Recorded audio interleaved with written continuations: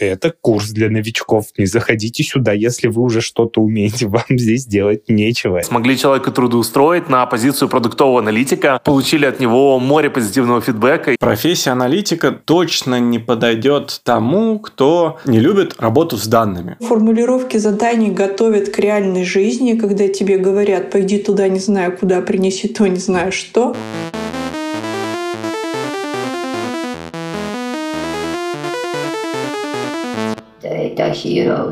Привет!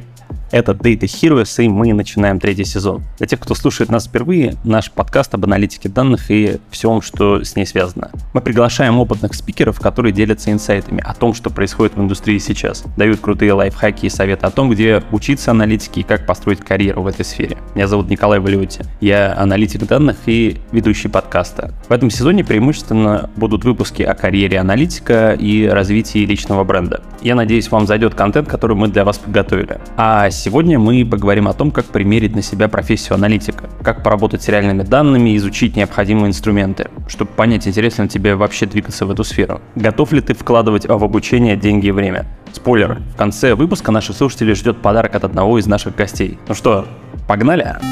Конечно, для того, чтобы примерить на себя любую профессию, сначала нужно начать обучение. Например, научившись писать базовые запросы в SQL, вы почувствуете себя немного аналитиком. Также следует разобраться в общей фундаментальной теории. Даже прохождение бесплатного курса на Степике может дать базовое понимание о работе аналитика, его задачах и инструментах. Наши спикеры – это авторы онлайн-курсов по анализу данных. И сегодня они поделятся секретами о том, как можно уже сейчас почувствовать себя в шкуре аналитика и чем их курсы будут полезны новичкам. Надо сказать, что я сам давно мечтал сделать такой курс, в котором человек получит базовое представление о профессии. Что-то такое ознакомительное, без кучи сложной теории, просто чтобы человек мог попробовать на себе типичные задачи аналитика. И эта мечта исполнилась. Мы с командой сделали бесплатный курс в формате симулятора профессии аналитика данных, марафон данных.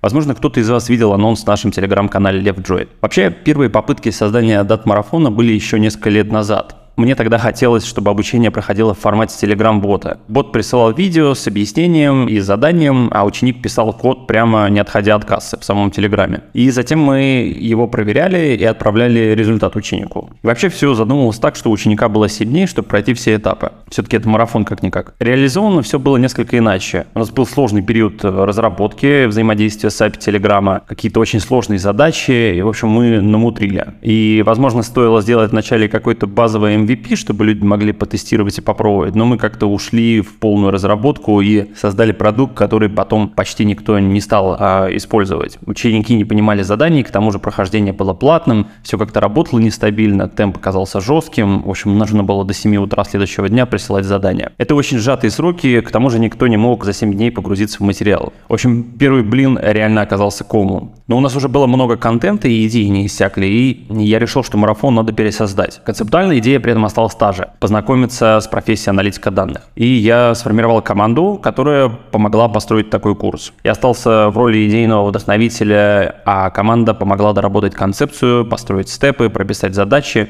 и в целом организовать всю работу. И я попросил одного из авторов нашей программы Сурена рассказать о том, кому будет полезен марафон. Передаю ему слово. Сурен Погосян, автор программы и руководитель проекта «Марафон данных». Марафон рассчитан только на тех, кто никогда ничего не делал. Это вот та самая точка входа в аналитику, в целом в инструментарий аналитика. Это может быть даже и не повседневные задачи, да, но это объяснение базовых терминов, базовых синтаксисов, того, с чем люди вообще никогда не сталкивались. То есть, условно, если вы там студент на факультете экономики, к примеру, который там условно максимум что-то делал там в школе на уроках информатики, Паскаль или что-то такое. Вот для таких людей это подойдет, потому что базово SQL в школе вряд ли проходит, да, это очень специфичная история. Python, может быть, где-то уже проходит, но не суть, все равно. Вот сам по себе марафон рассчитан на тех, кто никогда ничего не делал, и, как я считаю, у нас получилось прекрасно, мы справились с этой задачей. Мы не дали людям конкретных навыков, наверное, то есть вряд ли кто-то после прохождения марафона сядет и сходу напишет какой-то селект. К сожалению, люди так устроены, что им просто свойственно забывать то, что они выучили, совсем новое. Но я считаю, что базово мы дали людям немного другую историю. Мы не дали им владение инструментами, зато мы дали им понимание, чем вообще в целом занимаются аналитики, что это за звери и так далее. И мы постарались ответить на очень важный вопрос, который, особенно в наше время, существует у большинства людей. А стоит ли мне покупаться на вот эту вот красивую рекламу каких-то курсов? Стоит ли мне реально заинтересоваться профессией аналитика перед покупкой курсов там и так далее? Насколько это интересно, насколько это мое и так далее? Я считаю, что вот именно с этой задачей мы справились на ура. Резюмируя, навыки, которые получает студент после прохождения курса, это самый базовый синтаксис SQL и самый базовый синтаксис Python. То есть мы даем примерное понимание о том, что это вообще такое. Но самое главное, что мы даем студентам после прохождения нашего курса, это понимание, насколько вообще им эта тема интересна, насколько у них получается, насколько им хочется считать какие-либо метрики и так далее. Это правда. Курс подойдет совсем новичкам, тем, кто никогда не писал запросы и не пробовал разбираться в метриках. И чтобы не перегружать учеников, мы старались ограничить количество теорий в заданиях. Если вы когда-то проходили курсы, например, по программированию, то вы наверняка знаете, какими сложными там бывают формулировки. Это может отпугнуть, а кого-то и вовсе оттолкнет от мысли войти в профессию. Нам кажется, что это не очень правильно, и мы попытались показать, что аналитика — это не магия. И все формулировки заданий и термины объясняются простым языком, который поймет человек из любой сферы. Я считаю, что это круто, и это реально фишка нашего марафона. А подробнее о том, как рождались другие фишки и какие еще особенности у курса, продолжит Суре. В конце концов, процесс создания курса у нас превратился в один большой брейншторм. Мы очень часто внутри команды созванивались и обсуждали, а как лучше подать вот этот вот топик более простыми словами, к примеру, либо как правильно структурировать. Что нужно сделать, чтобы быть более последовательными в подаче материала. Мне кажется, что у нас это получилось достаточно хорошо, и формат всегда был очень живого обсуждения. То есть у курса не было там условно очень жесткой структуры с самого начала. Курс получился очень живой в создании, очень подвижный. К примеру, один из модулей, в котором мы рассказываем про комьюнити на Кипре, родился абсолютно случайно. Николай выложил пост в Left Join, я его прочитал и такой: о, так это ровно то, что нам нужно. И это было просто великолепно. Это родилось абсолютно экспромтом, и это так хорошо легло в курс. Мне кажется, это один из наших лучших модулей в курсе. Потом, также, когда мы вводили людей в библиотеки, объясняли все эти понятия, мы там используем пример там калькулятора инженерного там и обычного и так далее. И эта идея тоже родилась абсолютно экспромтом. То есть у нас очень много не было заготовлено заранее. И прелесть написания курсов как раз-таки в том, что в порыве каких-то брейнштормов рождаются совершенно невероятные идеи. Конечно же, большинство из них в курс не вошло, но то, что вошло, мне кажется, мы собрали самые сливки оттуда. Мне кажется, что наш курс сильно отличается от других своей простотой. Мы старались максимально не перегружать лишней информацией, ненужными темами, потому что наша изначальная задача была создать такой небольшой обзорный курс на профессию аналитика. Мы даже выводили формулу, что нам нужно дать людям просто потыкать кнопочки на самом деле. Потыкать кнопочки и рассказать про то, как эти самые кнопочки работают, не углубляясь ни в какие детали. Это никому не нужно. Людям хочется посмотреть, как это работает, с какими результатами мы работаем. Да, и я считаю, что с этой задачей мы, конечно же, справились на ура. Но у нас есть еще одна фишка, которая нас, наверное, сильно выделяет. Это наши иллюстрации. И вообще вся команда, которая занималась этими иллюстрациями, большие молодцы, потому что они оживили этот курс. И вот все вот эти картиночки, которые мы придумывали и вставляли какие-то смешнявки внутрь этого курса, я считаю, что это очень круто. И мне прям очень нравятся все эти иллюстрации, и кажется, что вот это визуальное сопровождение, особенно в современных курсах, должно быть обязательно и всегда. Потому что даже несмотря на всю простоту того, про что мы рассказывали, тем людям, которые никогда с этим не сталкивались, все равно будет трудно. И вот это визуальное сопровождение, я думаю, что дает людям расслабиться. Да, действительно, было много приятных отзывов о классных картинках в курсе. И отдельный респект команде дизайнеров и персональной Марине, которая помогла оживить курс. Конечно, среди приятных отзывов встречались и негативные. Любой фидбэк, даже негативный, это, конечно же, хорошо. Конструктивная критика нам помогает расти, а положительные отзывы мотивируют делать курс еще круче и не забрасывать. Сурен расскажет подробнее о том, какие отзывы поступали. По поводу визуализации, конечно, фидбэк прилетал всегда только положительный. Завидую команде дизайнеров. Конечно же, очень приятно видеть средний балл на степике. Сейчас он 4,9. Надеюсь, мы сильно не просядем чуть позже. Недавно у нас наконец-то появился первый хейтер. Я очень ждал, когда кто-нибудь напишет про то, что это просто превью для платных курсов. Все фигня. Мы наконец-то этого дождались. Наверное, самый неприятный фидбэк мы получали в первые пару дней, когда люди писали про то, что, вроде курс прикольный, но что-то он совсем легкий, он совсем слабый. И, конечно же, это писали люди, у которых есть опыт в аналитике, и они зашли, они видят марафон, попробуй себя в профессии аналитика. И они заходят такие, что-то мне SQL не хватило, или какой-то питон слабый, конечно. И мы сидели, конечно, в раздумьях, зачем вы вообще на это потратили несколько часов своей жизни? Ребят, камон. Потому что мы просто постарались максимально сразу везде подсветить, что это курс для новичков. Не заходите сюда, если вы уже что-то умеете. Вам здесь делать нечего. Это курс для совсем людей, которые начинают с нуля. Но нет, такие фидбэки нам тоже прилетали. Очень приятно читать отзывы людей, которые пишут, что ребята, я к вам зашел или зашла, и я ничего никогда не умел, но мне так все просто далось, и оказывается, что это все не так уж и сложно. Оказывается, что это можно понимать, и что это не темный лес. Это реально выучить. И наверное, эти фидбэки самые приятные, потому что это была наша цель изначально. Хочу дополнить, что при выборе курса важно смотреть еще на отзывы о преподавателях. Как мне кажется, далеко не у всякого хорошего аналитика есть способности к тому, чтобы кого-то обучить. Но это моя точка зрения. У Сурена довольно большой опыт обучения. Мы спросили его, кто должен учить аналитике и какими навыками должен обладать педагог. Обучение вообще всегда кого-либо, чему-либо, это очень тяжелый процесс. Потому что когда ты начинаешь учить человека какому-то ремеслу, неважно чему, какому-то инструменту и так далее, ты всегда сталкиваешься с рядом очень стандартных проблем обучения. К примеру, человек делает что-то новое. Он еще ничего не знает, он и в целом-то ничего не понимает, что он делает и зачем он это делает и так далее. И через 2 дня человек забудет, что он делает.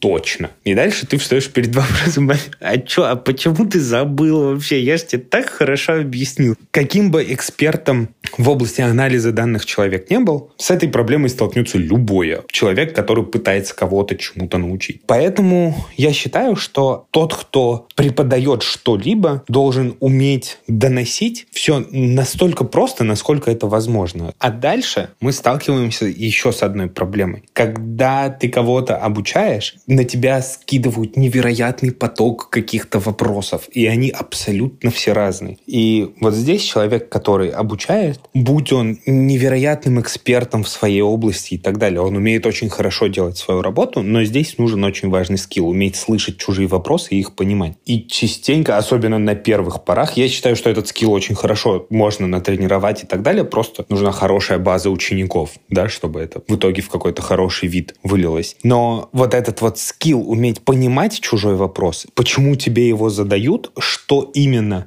условно, 5 минут назад или неделю назад ты сказал такого, что человек это понял в очень своеобразной манере, конечно, это очень-очень важное умение. И дальше из этого вытекает следующее умение — выруливать эти ситуации, чтобы разорвать у человека какие-то непонятные ассоциации, откуда они вообще взялись, и менять направление мысли человека. В итоге, и резюмируя это мое растекание мыслей по древу, может ли любой человек преподавать анализ данных? Да, наверное, может. Но качество очень сильно зависит от скиллов понимания чужих вопросов, умения миллион раз повторять, умения хорошо визуализировать информацию и умения максимально декомпозировать сложные топики на какие-то очень-очень простые бытовые истории и сравнивать все с какими-то повседневными жизненными ситуациями.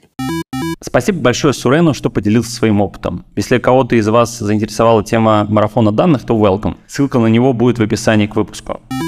Те слушатели, кто интересовался обучением на аналитика, наверняка видели на степике демоверсию курса «Профессия. Аналитик» от компании P.S А. И это практически курс для тех, кто делает первые шаги в профессии. Основной курс от школы платный, но даже при прохождении демо вы получите знания о месте аналитика в команде, его инструментах и задачах. И я передаю слово Мише Карпову из школы P.S А. Он расскажет о том, кому будет полезен курс и какие еще интересные продукты есть у школы. Михаил Карпов, основатель онлайн-школы P.S А.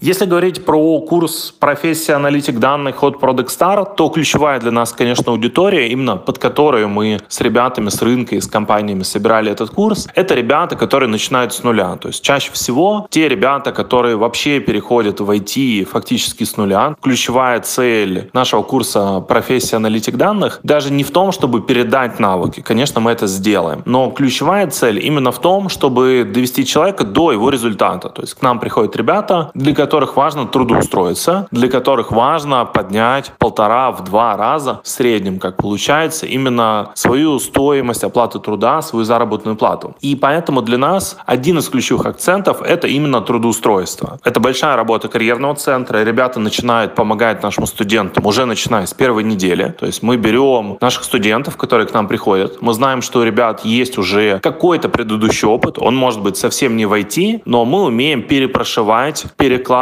опыт, который ребята получили, например, в офлайн-профессиях, уже в сторону IT-профессий. И первый месяц мы работаем как раз в том числе над переупаковкой резюме для ребят, которые к нам пришли. После этого, уже после первого месяца, 1,5 обучения, ребята получают базовые навыки, и мы отправляем их уже, соответственно, на наш формат вечерних стажировок. Это тот формат, когда со стороны P.S А, общаясь с нашими партнерами, у нас больше 300 компаний-партнеров, компании приносят нам кейсы, например, Яндекс.Музыка приносит какой-то кейс, на который у них не хватает рук, не хватает времени, и говорит, если у вас есть кто-то, кто готов поанализировать эти данные и вытащить оттуда какие-то инсайты, окей, мы можем деперсонализировать наши данные, передать кому-то из ваших студентов, которым вы доверяете, и поработать вместе с ним какое-то время. Чаще всего это работа в течение 1-2 недель, то есть это разовая задача, когда наши студенты по вечерам, это 2-3 вечера в неделю, то есть суммарно, наверное, часов 6 в неделю получается, работают, мы их коммуницируем в Телеграме, например, с сотрудниками компаний. Те сотрудники передают реальный кейс, и ребята, соответственно, с помощью иногда наших менторов делают это задание, и как результат получают еще не только опыт, но еще крутую рекомендацию. Всегда здорово получить рекомендацию, например, от ребят из Яндекса, от сотрудников оттуда. То есть первая часть — работа над резюме, вторая часть — это формат вечерних стажировок. Дальше уже идет, когда мы говорим про 2-3 месяц, идет уже история про помощь с трудоустройством, про первые истории собеседований, на которые идут ребята. И тут у нас есть отдельные тренажеры, где мы к этому готовим. Есть отдельно 1-на-1 встречи по подготовке ребят к собеседованиям, по тому, как им помочь, где подсказать, как проходить тестовые интервью, как делать тестовые задания. Дальше, через какое-то время, в среднем через 3-4 месяца после старта курса, мы уже помогаем ребятам трудоустроиться на... Это может быть либо джуниор-позиция чаще всего. Некоторые ребята запрыгивают уже даже на middle позиции, если они более в себе уверены, быстрее получается развиваться в профессии. И после этого, что важно, недостаточно только запрыгнуть в профессию и попасть в какую-то компанию. Тут еще немного рано радоваться. Еще важно пройти испытательный срок, потому что это,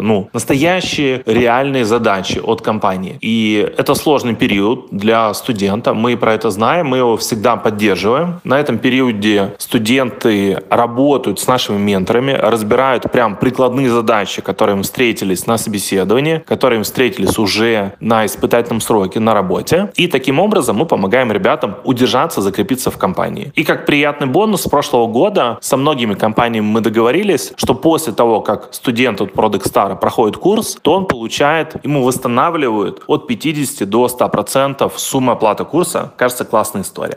Если говорить про навыки, обязательно мы их передаем и делим их на 2 блока. Первый блок — это база, которая необходима для прохождения первых собеседований. Что туда входит? Это неустаревающий Excel и работа с ним, работа с построением графика в Excel, работа с формулами в Excel. И вторая часть базового — это стартовый уровень владения языком SQL. Логика, навыки работы с аналитическими задачами. Вот 3 части, которые вам пригодятся для прохождения первых собеседований, для того, чтобы отправиться. Поэтому мы мы прокачиваем в первые месяцы именно вот эти 3 базовых навыка. Это достаточно, чтобы человек уже пошел на первое собеседование, пробовать себя, получать обратную связь. Если говорить про более продвинутые навыки на курсе, это Python, это работа с дашбордами и визуализация данных. Конечно, мат-статистика и АБ-тестирование, которые пригодятся уже на серьезной работе. Веб и мобильная аналитика, а также специализации.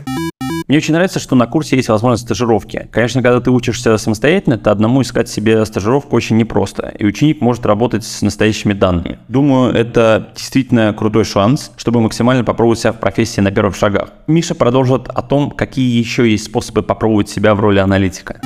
Вообще, это отличная идея попробовать себя в роли аналитика еще до того, как тратить ресурсы на онлайн-школы, институты или подобные образовательные учреждения. Конечно, у них есть часто реальный период, где можно себя попробовать и потом, если что, вернуть деньги. Но в целом можно попробовать и без этого себя в профессии. Часто я выделяю 3 вещи, как можно попробовать 3 способа. Первый способ — можно начать прикладывать карьеру аналитика, просто анализируя свои бытовые задачи. Например, составить календарь, проанализировать в Excel или в Google Доке, как вы тратите свое время в течение дня, в течение недели, посмотреть, какие инсайты, какие идеи, какие гипотезы вы можете отсюда вытащить, поработать немного с самим документом. Второе, что вы можете сделать из анализа своих повседневных бытовых задач, это анализ покупок, анализ финансов, которые вы делаете. Точно так же соберите файл, сделайте выгрузку, например, из своих банковских приложений и отлично можете поанализировать, понять, какие траты есть, как с ними работать, какие есть регулярные траты, построить, например, графики по месяцам. Это отличный способ тоже посмотреть, вообще близка вам работа аналитиком, интересно ли вам работать с данными. То есть первая часть — это анализ бытовых задач. Вторая часть — взять что-то из рабочих кейсов. Один из самых рабочих вариантов, мы его всегда рекомендуем и нашим студентам, кто учится у нас на курсах Product Star, это история про то, что сейчас часто вы где-то работаете, у вас есть на работе какие-то задачи, есть области, есть индустрии, в которой вы работаете, и можете посмотреть, какие там есть данные. То есть не всегда у вас есть доступ к этим данным. Какие-то данные вы можете придумать, какие-то данные вы можете прописать. Допустим, вы работаете в интернет-магазине или просто в магазине, вы можете представить, а какие данные там могут быть. Например, какие-то данные о покупках. Вот составьте себе примерную таблицу, как могли бы выглядеть данные внутри компании. Что вот такой-то день, такое-то время, такая-то покупка на такую-то сумму. Или вот средняя сумма покупок на человека за день такая-то. То есть попробуйте посчитать метрики, попробуйте придумать, можно даже выдумать из головы какие-то данные, но чтобы они были привязаны к той индустрии, в которой вы сейчас работаете. В идеальном случае, может, вы даже найдете кого-то внутри компании, кому можете предложить искать. Третья часть. Если на работе не получается достать, то попробуйте поговорить с своими знакомыми, попробуйте написать в разные комьюнити, в разные телеграм-каналы. Посмотрите, кто из ребят и знакомых делает какую-то небольшую компанию или стартап. Часто подойдут варианты, например, небольших интернет-магазинов. Там можно тоже предложить свою помощь бесплатно, как маленькую стажировку, сказать: ребята, вот вы можете мне отдать данные, там, выгрузите в Excel-ку, а я постараюсь из них построить классные графики, постараюсь дать для вас какие-то инсайты. Получите информацию, дальше уже посмотрите вообще, насколько вам интересно работать. Если это, например, данные продаж или интернет-магазина, всегда можно поанализировать канал, откуда пришли эти заявки. Можно поанализировать, в какое время приходят заявки или как часто люди проводят оплаты. И посмотреть вообще, насколько вам близка работа с информацией, насколько вас от этого прет. Поэтому пробуйте всегда заранее, это отличная идея. Плюсую ко всем советам. Даже самый простой вариант — попробовать проанализировать свои траты и найти инсайты — уже даст понимание о том, чем занимается аналитик. Конечно, очень упрощенно, без необходимости что-то кодить и использовать сложные инструменты, но суть одна и та же. Надеюсь, кому-то из вас эти лайфхаки покажутся полезными. А тем, кому ближе идти в аналитику не в одиночку, а с наставником, лучше начинать с курсов, где у тебя будет возможность общаться с преподавателем или автором курса. На курсе от Product Star такая возможность есть. Какие еще особенности, продолжит Миша. Про отличие нашего курса от других, это, конечно, именно фокус на трудоустройстве. Тогда, когда многие компании занимаются трудоустройством уже по окончании курса или только начиная с середины курса, мы знаем, что большинство ребят, которые приходят к нам в Product Star на курсы, им важна именно история про трудоустройство. Поэтому начинаем фактически помогать с этим именно с первых недель обучения. Это, конечно, комьюнити, то есть всегда одному сложно идти по курсу, по получению профессии. Всегда бывают какие-то сложные вопросы, поэтому проводим и офлайн, и онлайн встречи нашего комьюнити, даем возможность напрямую пообщаться как с авторами курса, так и с теми ребятами, кто в целом создает Product Star компанию, как со мной, как с другими спикерами. И это отличная возможность более плотно, бережно поработать с нашими студентами, чем есть у крупных компаний, у которых сотни курсов, и которые просто не фокусируются на каких-то конкретных прикладных направлениях, как для нас является аналитика данных. По поводу того, как почувствовать себя после прохождения курса в шкуре аналитика, в целом для нас даже челлендж и важная часть нашего курса, чтобы человек почувствовал себя в шкуре аналитика, попробовал на себя приложить эту профессию, понять, вообще это его или не его, именно в первый месяц обучения. Для нас важно, чтобы человек честно понял, нравится ему карьера аналитика или нет. И если за первую неделю он понимает, что ему не нравится, мы полностью возвращаем стоимость обучения. Именно поэтому в первой неделе мы встраиваем рабочие кейсы, даем возможность человеку уже поработать немножко, обучиться с данными на реальных данных, которые мы ему передаем, на реальных задачах, получить обратную связь и понять вообще в целом, идет ему эта профессия или нет, или стоит себя попробовать в какой-то другой профессии. У нас даже есть отдельный нулевой блок курса, который можно получить по желанию, и там можно приложить на себя любую из 4 профессий. Аналитик, программист, продакт-менеджер или тестировщик. Можно попробовать каждую из них и понять, какая больше тебе подходит. Круто, что на курсе есть возможность вернуть деньги, если понял, что профессия тебе не подошла. Я встречал только варианты, когда школа возвращала деньги, если после трека по трудоустройству у кандидата не получилось найти работу. Мы уже затронули тему о важности наставника, и я не могу не спросить Мишу о том, кто эксперты курса и кто вообще должен учить аналитике. По поводу экспертов курса, мы их выбираем из практиков рынка, что нам важно, и из тех ребят, которых знаем лично или работали с ними. В среднем берем 1 из 10 экспертов, поэтому получается действительно качественно. Например, курс P.S А для нас составляли Аня Морозова из Яндекса и Анна Атласова из Amazon. Там прямо живые кейсы из этих компаний, поскольку в конце каждой из лекций спикер проводит мини-воркшоп и показывает на этом воркшопе прям на кейсах своих компаний, как применять инструментарий, о котором он только что рассказывал в лекции, и еще потом дает домашнее задание. Часть лекций на курсе по аналитике читаю я, делюсь своим опытом, инструментарием, который применял, руководя продуктами в Яндексе, и отвечаю фактически за треть компании ВКонтакте, за все ее мультимедиа направление, в котором музыка, видео, прямые трансляции были, и очень много анализа данных, конечно же. Также среди крутых опытных экспертов это Андрей Мендей из Booking.com, Анна Подображных из Авито, Миша Морозов с опытом директора по аналитике Skyeng. Поэтому действительно очень сильная подобралась команда спикеров, вместе с которой мы составляли программу курса на основе того, каким компаниям какие нужны специалисты по анализу данных, чтобы ребят, которых мы обучали, мы могли сразу уже в эти компании трудоустраивать, и они не терялись на рынке.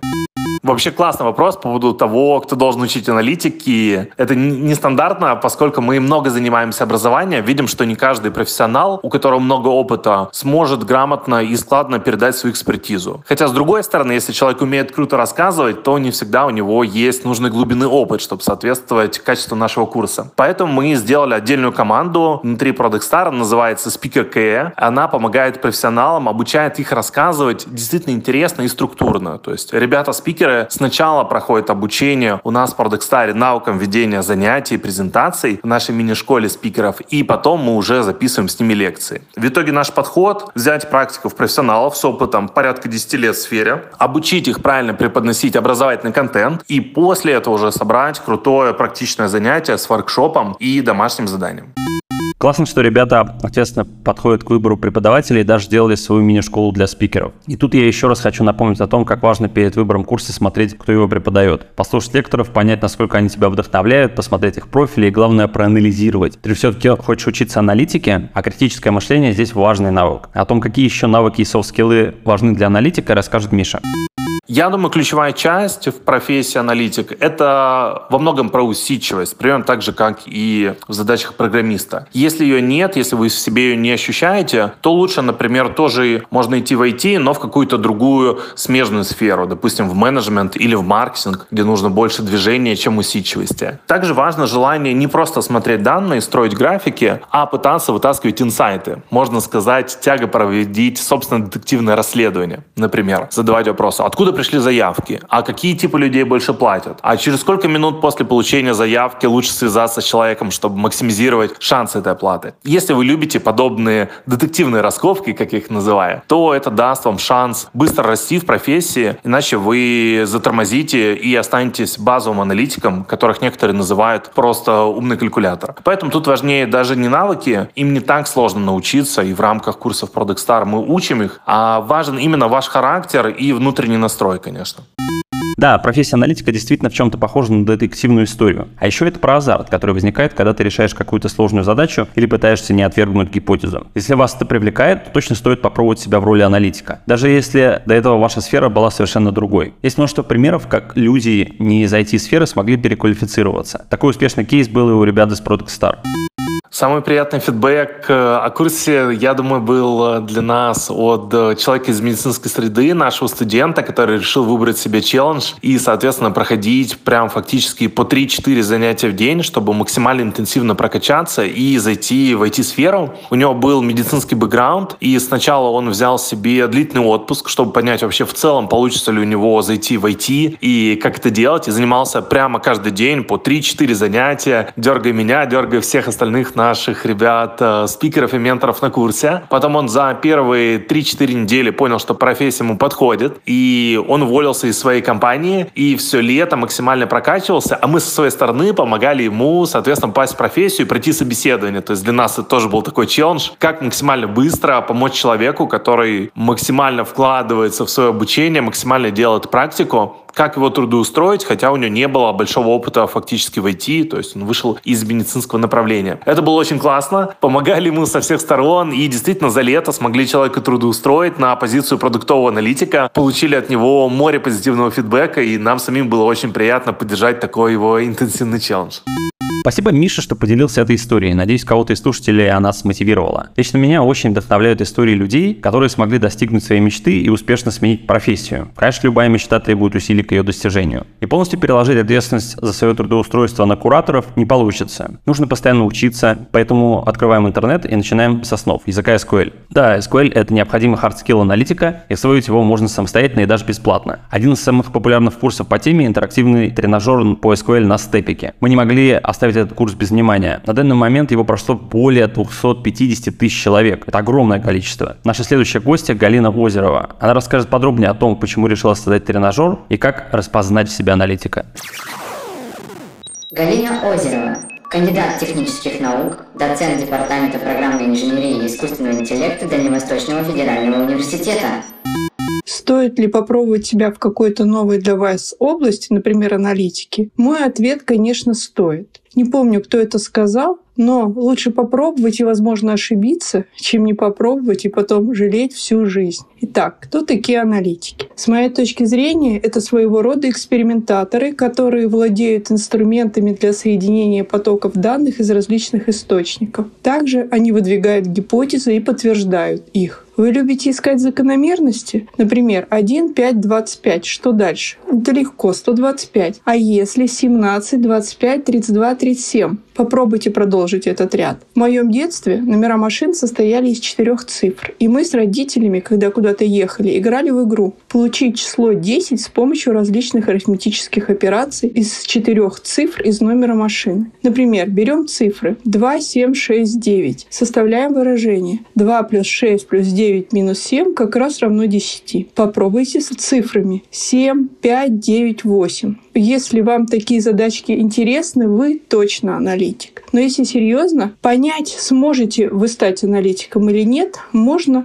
только начав процесс обучения в этой области. И способов организации обучения может быть несколько. Первый — традиционный. Читаем статьи, слушаем подкасты, общаемся в форумах и получаем набор инструментов, которые должен знать аналитик. Скорее всего, вы получите следующий набор. Базы данных SQL, языки программирования, имеющие возможность анализировать и визуализировать данные, статистические пакеты и еще что-то. Начинайте изучать инструменты. И самое главное, пока не вкладывайте никаких денег. Есть и второй способ обучения – практикоориентированный. Этот метод я стараюсь всегда всегда использовать в своей работе. Да и сама изучаю новое именно так. В чем он состоит? Все начинается с постановки задачи, а затем попытки ее решения приводят к необходимости изучения какой-то теории или практических инструментов.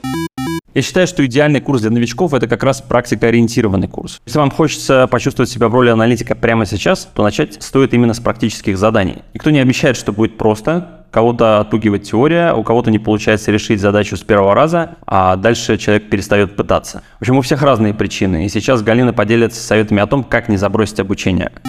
Процент людей, которые оканчивают курс сейчас, составляет всего 9% от общего количества зарегистрировавшихся. Но при этом 50% проходит как минимум один модуль. И дальше многие забрасывают курс по разным причинам. Некоторые, наверное, делают вывод, что это для них не подходит. Но мне кажется, это не всегда верно. Есть несколько ошибок, которые допускают слушатели. Во-первых, многие, часто бросив взгляд на задание, сразу переключаются в поисковую систему и начинают что-то искать. Естественно, находят огромное количество информации очень разного качества. Начинают ее читать, погружаются в частности и запутываются еще больше. Как говорится, за деревьями леса не видят. В нашем курсе этого делать не надо. Просто вникните в то, что написано. Если что-то забыли, перейдите по ссылкам на связанные шаги.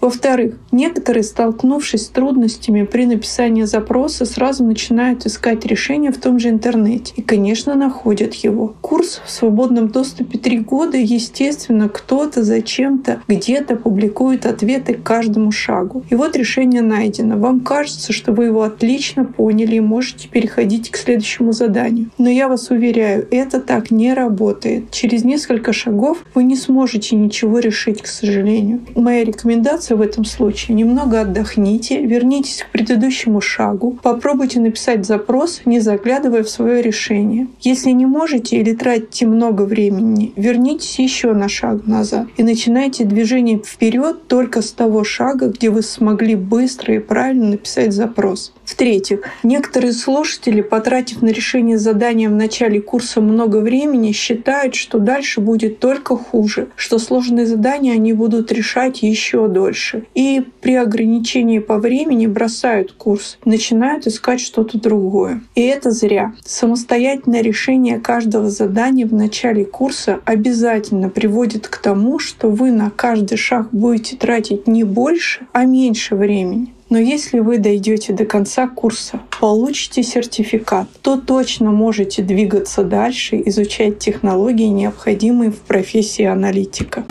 Я абсолютно согласен с Галиной. Не нужно пугаться заданий, пока не вникнешь в суть. Так работает с любым предметом. Ты можешь перечитывать информацию по несколько раз, как-то распределять ее у себя в голове по полочкам, пока материал не станет понятным. Это нормально. И тем более не нужно искать готовые решения. Решить дальше самостоятельно у вас не получится. Как и с изучением любой точной науки, ты что-то упускаешь в одной теме и уже не можешь разобраться в следующей. Все равно нужно возвращаться к предыдущему материалу. Если мы говорим о курсах на платформе Степик, то удобно, что всегда можно вернуться к предыдущим степам и перечитать то, что уже было пройдено. Это даже полезно, так вы точно закрепите материал в голове.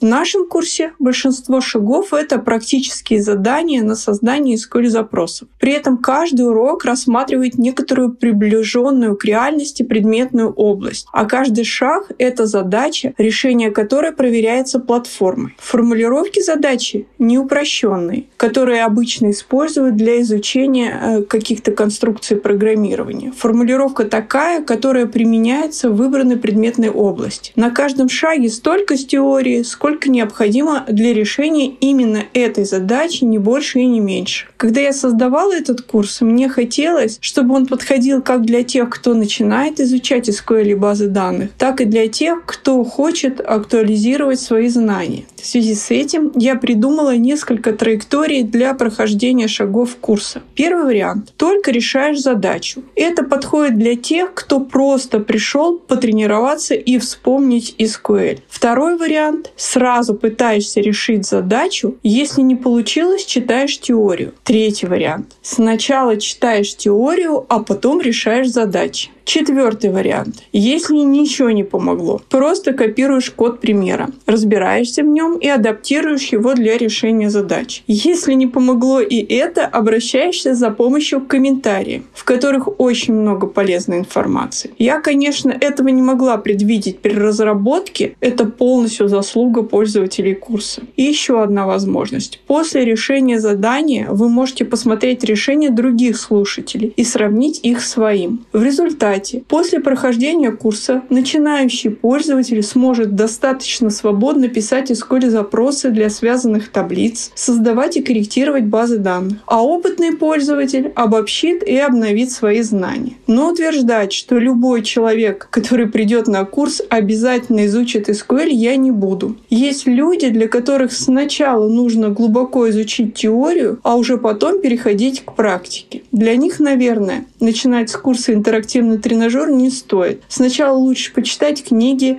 пройти какие-то теоретические курсы, а уже потом добро пожаловать к нам.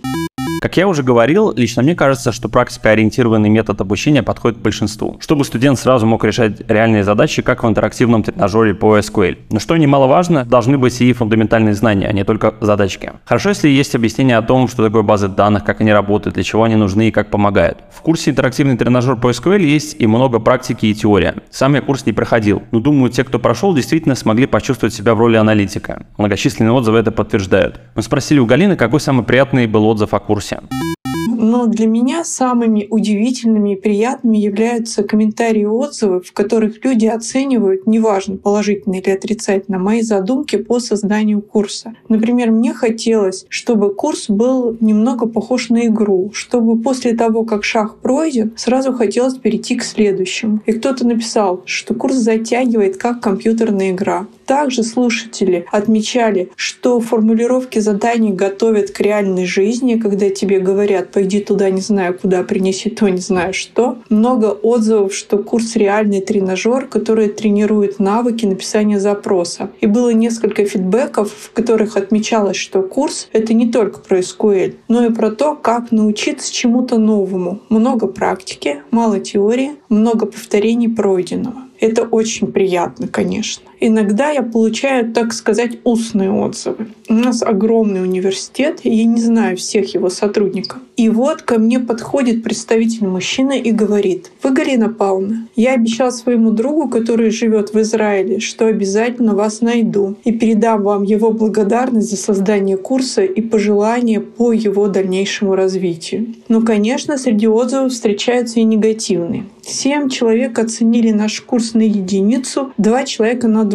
Этим слушателям курс не подошел вообще. При этом большинство из них прошли весь курс, все 145 шагов, за один день. Из этого я сделала вывод, что для опытных пользователей SQL этот курс слишком простой или неинтересный. Но на самом деле на степике можно написать отзыв, только пройдя 80% заданий курса. Поэтому те слушатели, которые бросают курс раньше, просто не имеют возможности оставить отзыв. Их замечания мы читаем в комментариях. Если они конструктивные, стараемся исправить. И тут история про наш марафон данных во многом пересекается с историей Галины. Когда опытные пользователи проходят курс для чайников, и он оказывается для них слишком простой, я знаю, что это значит. Действительно, те, кто регулярно использует SQL в работе, вряд ли откроют для себя что-то новое на курсе. Поэтому еще один совет. Читайте описание и комментарии, чтобы не тратить свое время впустую. Лучше подыскать курс продвинутого SQL для аналитиков. Кстати, сейчас с командой мы занимаемся разработкой такого курса. Кому интересно, оставьте заявку на сайте марафона данных, и мы оповестим вас о запуске. Всю информацию о курсе не вместить в одно описание, поэтому мы попросили Галину рассказать о том, какие еще есть особенности у тренажера по SQL. Самая главная особенность нашего курса — это информативные и полезные комментарии, которые оставляют слушатели после каждого шага. В комментариях можно найти информацию на любой вкус и цвет, как говорится. Тем самым для каждого слушателя формируется комфортная среда обучения, в которой ему помогает множество людей. Также в конце каждого урока курса «Интерактивный тренажер» есть шаг, в котором слушатель должен сформулировать и реализовать свой SQL-запрос. Это творческое задание, оно позволяет понять, хорошо ли ты усвоил материал урока. Сейчас в курсе можно найти более 500 новых заданий, и их количество растет с каждым днем. Но, конечно, никто не мешает написать простой запрос select *from и ничего не выдумывать. Это выбор каждого. Еще одна особенность курса. На платформе Stepik слушатель, если хочет, может разместить свое решение в специальном разделе. И сейчас для всех заданий сформировалась целая база данных решений, и каждый может сравнить свое решение с другими, найти интересные алгоритмы и приемы. Экспертами курса были первые слушатели, которые его проходили сразу после открытия. Они оставляли комментарии к шагам с замечаниями и предложениями. Я с каждым разбиралась и вносила изменения в курс, если считала замечание конструктивным, а предложение полезным. В результате по содержанию были так или иначе изменены более половины шагов курса. Также добавлены новые шаги, создан глоссарий. Таким образом, я считаю, что курс «Интерактивный тренажер» в том виде, в котором он сейчас существует, является плодом совместного творчества автора курса и огромного количества неравнодушных людей. Их я считаю самыми важными экспертами и своими соавторами. Спасибо большое Галине, что рассказал подробнее о курсе. Тем, кто только начал путь в аналитику или тем, кто хочет актуализировать свои знания по SQL, крайне рекомендую интерактивный тренажер. А я передаю слово последнему спикеру, Павлу Дубинину. Паша – один из авторов курса по Яндекс Data Lens. Если вы когда-то хотели почувствовать себя аналитиком Яндекса, то Паша расскажет, как это реализовать. Павел Дубинин, менеджер продукта Яндекс Data Lens. Вообще говоря, можно сказать, что курсов по Data Lens у нас несколько. Из недавних два. Первое – это основы Data Lens, а второе – это Data Lens фестиваль. Мы называем это фестиваль, но фактически запустили его на площадке Яндекс.Практикума как курс. И оба, кстати, бесплатные. Так вот, если про первый чуть-чуть подробнее рассказать. Основы Яндекс Data Lens – это бесплатный курс для тех, кто хочет с нуля погрузиться в Data Lens и прочувствовать себя аналитиком Яндекса, который готовит дашборды для бизнес-команды. Там есть сторилайны, шутки тимлида, и сами задачи, они как из реальной жизни наших аналитиков. Этот курс подойдет и для новичков в аналитике, и для опытных спецов, которые хотят погрузиться именно в Data Lens. То есть в результате студент сможет научиться описывать модели данных, собирать дашборды, визуализировать данные в Data Lens на уровне аналитика Яндекса. И тут, конечно, есть определенное лукавство, потому что аналитик Яндекса должен, конечно, обладать и другими навыками, но это тема отдельного обсуждения. Второй курс Data Lens фестиваль – это у нас такой экспериментальный формат. Там есть и видео, и конкурс, и лонгриды. Мы в целом хотели сделать нечто для текущих аналитиков и их руководителей. То есть для тех, кто уже в контексте именно корпоративной аналитики выбирает инструмент для своей компании. И в первой части мы разбирали такие концептуальные отличия от других решений, то есть такой прям компетитив с Power BI, Tableau, Superset. А во второй части разбирали уже аспекты корпоративной аналитики, помимо BI и визуализации. Ведь, вообще говоря, Яндекс Data Lens – это облачный сервис. Многие даже облака боятся. Да? И BI хоть и важно, но последняя миля в целом бизнес-аналитики. То есть, помимо визуализации, нужно обеспечить и подготовку данных, хранение, и безопасность и разграничение прав доступа. Тоже все важные аспекты, о которых мы говорили во второй части курса.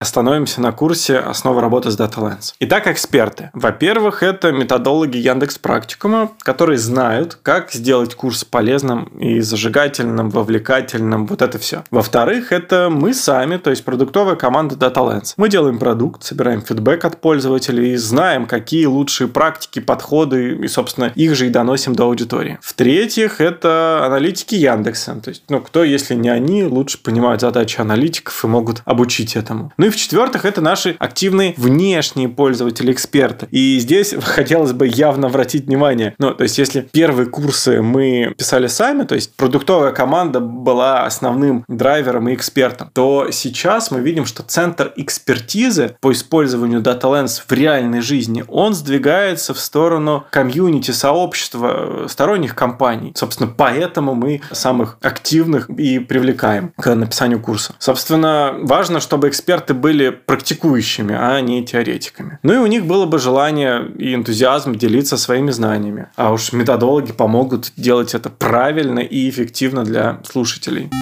Я согласен с Пашей. Мне тоже кажется, что преподаватель должен быть практикующим, а знания актуальными. Классно, что над курсом работала такая большая команда профессионалов. И мы попросили Пашу рассказать, какие еще есть особенности у курса и какой фидбэк поступает от слушателей. Но сложно сравнивать наши курсы с другими. С какими другими? У каждого курса вообще есть своя специфика и целевая аудитория. И тут нужно понимать, что мы, как вендор, все-таки делаем курсы, которые, да, погружают и в тему аналитики, профессию, но и в конкретный инструмент, платформу. И мы не даем каких-то общих абстрактных советов для универсальных инструментов, а мы все-таки показываем, как надо работать на нашей платформе. Ну и, собственно, у нас курсы бесплатные. Тоже важная такая отличительная особенность.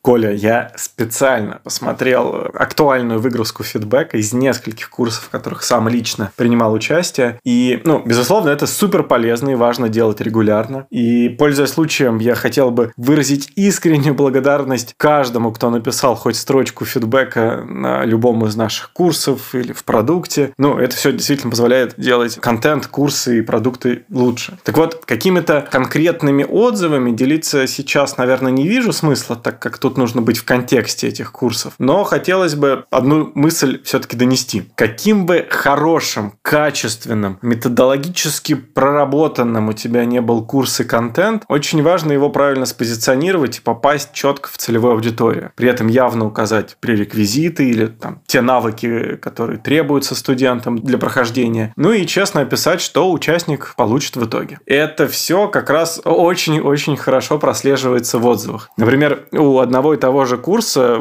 я читал, можно встретить 2 отзыва. Слишком просто, ожидал большего. Второй отзыв. Слишком сложно, ничего не понятно. То есть противоположные абсолютно отзывы. И если таких отзывов много, то тут, конечно, нужно разбираться с целевой аудиторией, позиционированием, каналами привлечения, и что-то с этим делать. Хорошо, что в наших курсах таких отзывов очень-очень мало.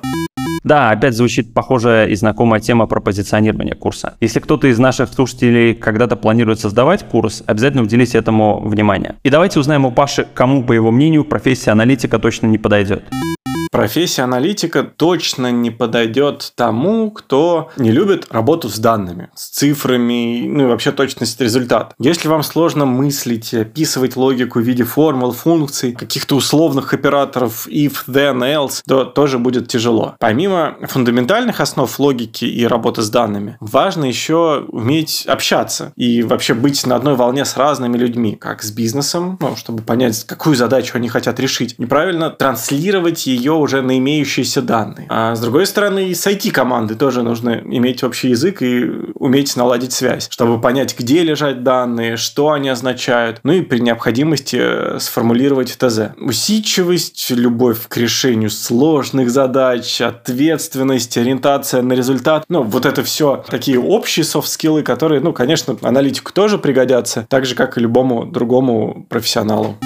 В какой-то степени каждый может прочувствовать себя в роли аналитика, попробовав проанализировать, например, личный бюджет или стоимость ремонта квартиры, статистику пробежек, TCO владения автомобилем, в конце концов, или динамику изменения качества воздуха за окном. И для всего этого не нужны какие-то специальные навыки, но при этом ты обязательно пройдешь через все обычные этапы любого аналитика. Первое – это сбор, второе – подготовка данных, и третье – это визуализация. И, конечно, если хочется понять и прочувствовать, что делает аналитик в компании, то да, без курсов и каких-то дополнительных материалов тут уже не обойтись. Но круто, что многие курсы сегодня тебя сразу погружают в профессию и раскрывают эту тему тоже. То есть ты можешь понять, как она устроена и подходит ли тебе вообще. А еще сегодня существуют курсы, которые дают какую-то вводную часть бесплатно, чтобы понять, как устроен курс, действительно ли это то, что тебе нужно, то, что ты ожидаешь. И такой такой подход помогает принять решение о покупке самого курса, особенно если курс стоит значимых для студента денег. При этом лично я искренне считаю, в том числе на своем опыте убедился неоднократно, что платность – это отличная мотивация к прохождению курса. И в плане финансовой мотивации интересен опыт нашего общего курса по Яндекс.Клауд. Там история такая, что чем быстрее ты его пройдешь, тем меньше денег сожжешь на ресурсы. А если дойдешь до конца, то сможешь еще и дополнительный грант получить. В чем-то соглашусь с Пашей. Деньги, которые ты заплатил за курс, действительно мотивируют продолжать обучение. Но мне кажется, это лучше делать после того, как ты уже бесплатно попробовал профессию. Или если есть возможность вернуть деньги, поняв, что профессия тебе не подошла. Как это можно сделать в школе Product Star. Хотя тема с грантами мне тоже кажется интересной, и я благодарю Пашу, что поделился своим видением и опытом. В заключение Паша и остальные спикеры дадут советы для тех, кто начинает свой путь в аналитике.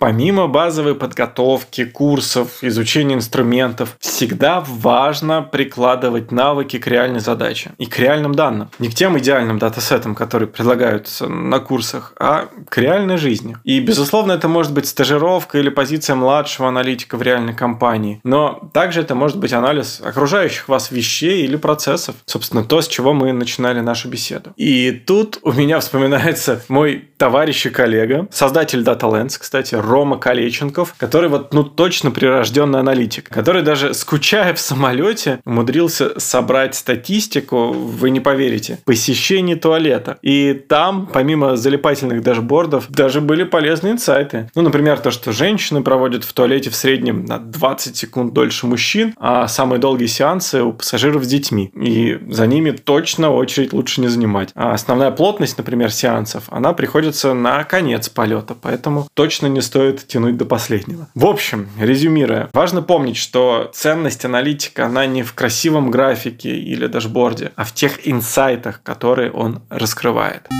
Кажется, я знаю, чем займусь, когда мне понадобится куда-то лететь. Тем, кто считал, что аналитик скучная профессия, шах и мат. У меня, кстати, есть похожий, не то чтобы пример, но лайфхак из мат-статистики. Он связан с понятием нормального распределения. Например, когда вы находитесь в гипермаркете и выбираете, в какую кассу пойти, то меньше всего людей, скорее всего, будет слева и справа, а больше всего в центре. И это как раз напоминает график, диаграмму нормального распределения. Однако, например, если торговый зал размещен ближе к правым кассам, то мы увидим, что скопление народа как раз у этих самых правых касс. И такой тянущийся хвост идет далеко к левым кассам. В общем, пользуйтесь этим лайфхаком, если хотите быстро оплатить товары в супермаркете. Еще раз благодарю Пашу, и давайте послушаем советы от остальных спикеров. Слушайте внимательно, сейчас будет обещанный подарок от Миши Карпова. Классно, что вы тут движетесь, ребята, это здорово. Из советов, во-первых, не старайтесь выучить как можно больше инструментов. Лучше очень здорово в прикладную выучить базовый инструментарий. Это графики, формулы в Excel, это работа с SQL, это поиск инсайтов данных. А все остальное отложить на потом. Поэтому сначала лучше сфокусироваться и трудоустроиться, а потом уже продолжить прокачивать свои навыки для последующего роста в сторону middle аналитика, потом в сторону руководителя группы аналитиков или в сторону дата-сайентиста. Это первое. Второе. Придумайте, на каких данных вы будете набирать опыт. Это могут быть данные с работы, это могут быть данные друзей, которым вы поможете по интернет-магазину. Это могут быть открытые данные из интернета. Например, на курсах Product Star мы используем открытые данные тестовых баз Booking.com, Airbnb и других компаний. Поскольку работа с данными, максимально приближенными с реальными, быстрее помогает прокачаться уже в решении настоящих прикладных рабочих задач. Третье. Не бойтесь показаться глупыми. Лучше на старте задавать побольше вопросов менторам, другим аналитикам, комьюнити, с которым вы работаете, людям вокруг вас и на работе, и быстрее прокачаться. И четвертое, в идеале на старте лучше идти именно в крупную компанию, как Яндекс, как Тинькофф, как Альфа-банк, такого формата. Пусть не на самую сочную позицию, но зато там вы быстрее за 1-2 года наберетесь опыта от профессионалов, которые находятся вокруг вас и которых уже наняли в эту компанию, и потом вам будет намного проще и быстрее дальше расти по карьере. Желаю вам удачи в получении профессии трудоустройства. Всегда буду рад вам помочь в нашем курсе «Профессия аналитика» от Product Star. И, кстати, для участников канала мы сделали отдельную скидочку 25%. Она суммируется с любыми другими скидками, которые вы увидите у нас. Поэтому по промокоду LEFTJOIN пишите нам, оставляйте заявки. Буду рад вам помочь на курсе, прокачать вас. И до встречи на курсе. Пока.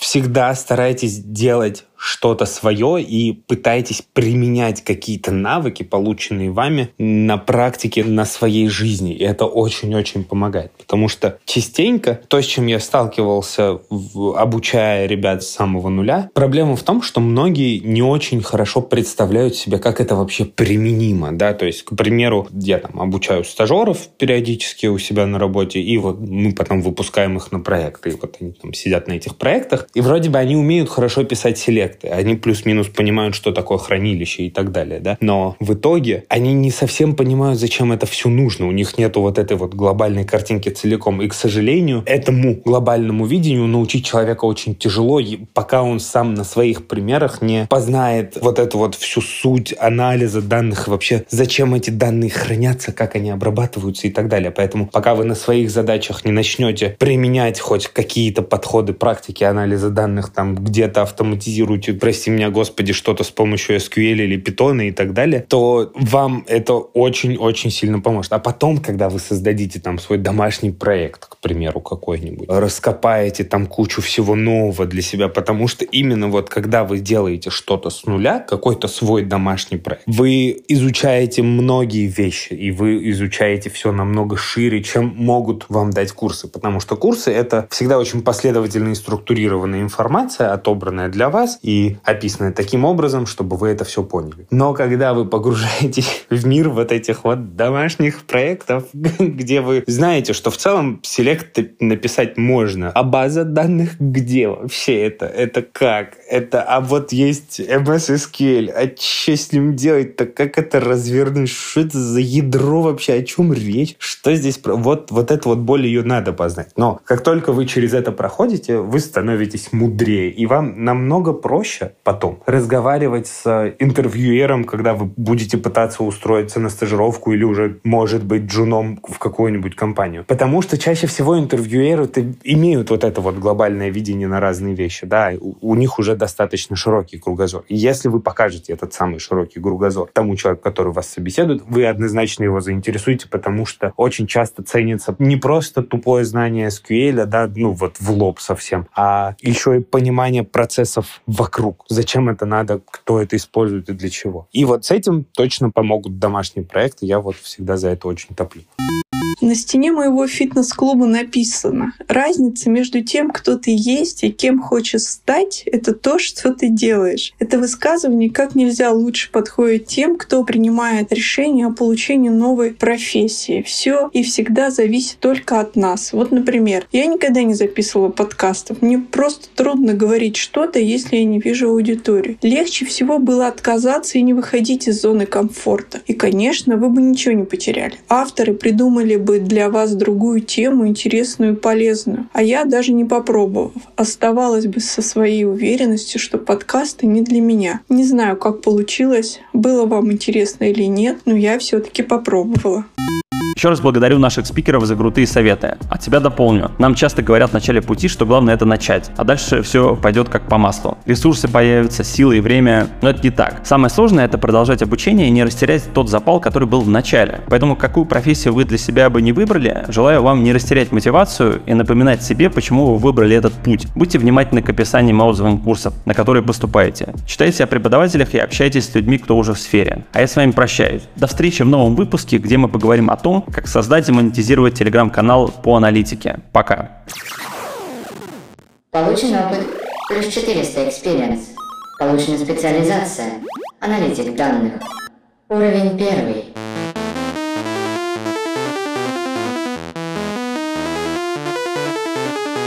Data Heroes.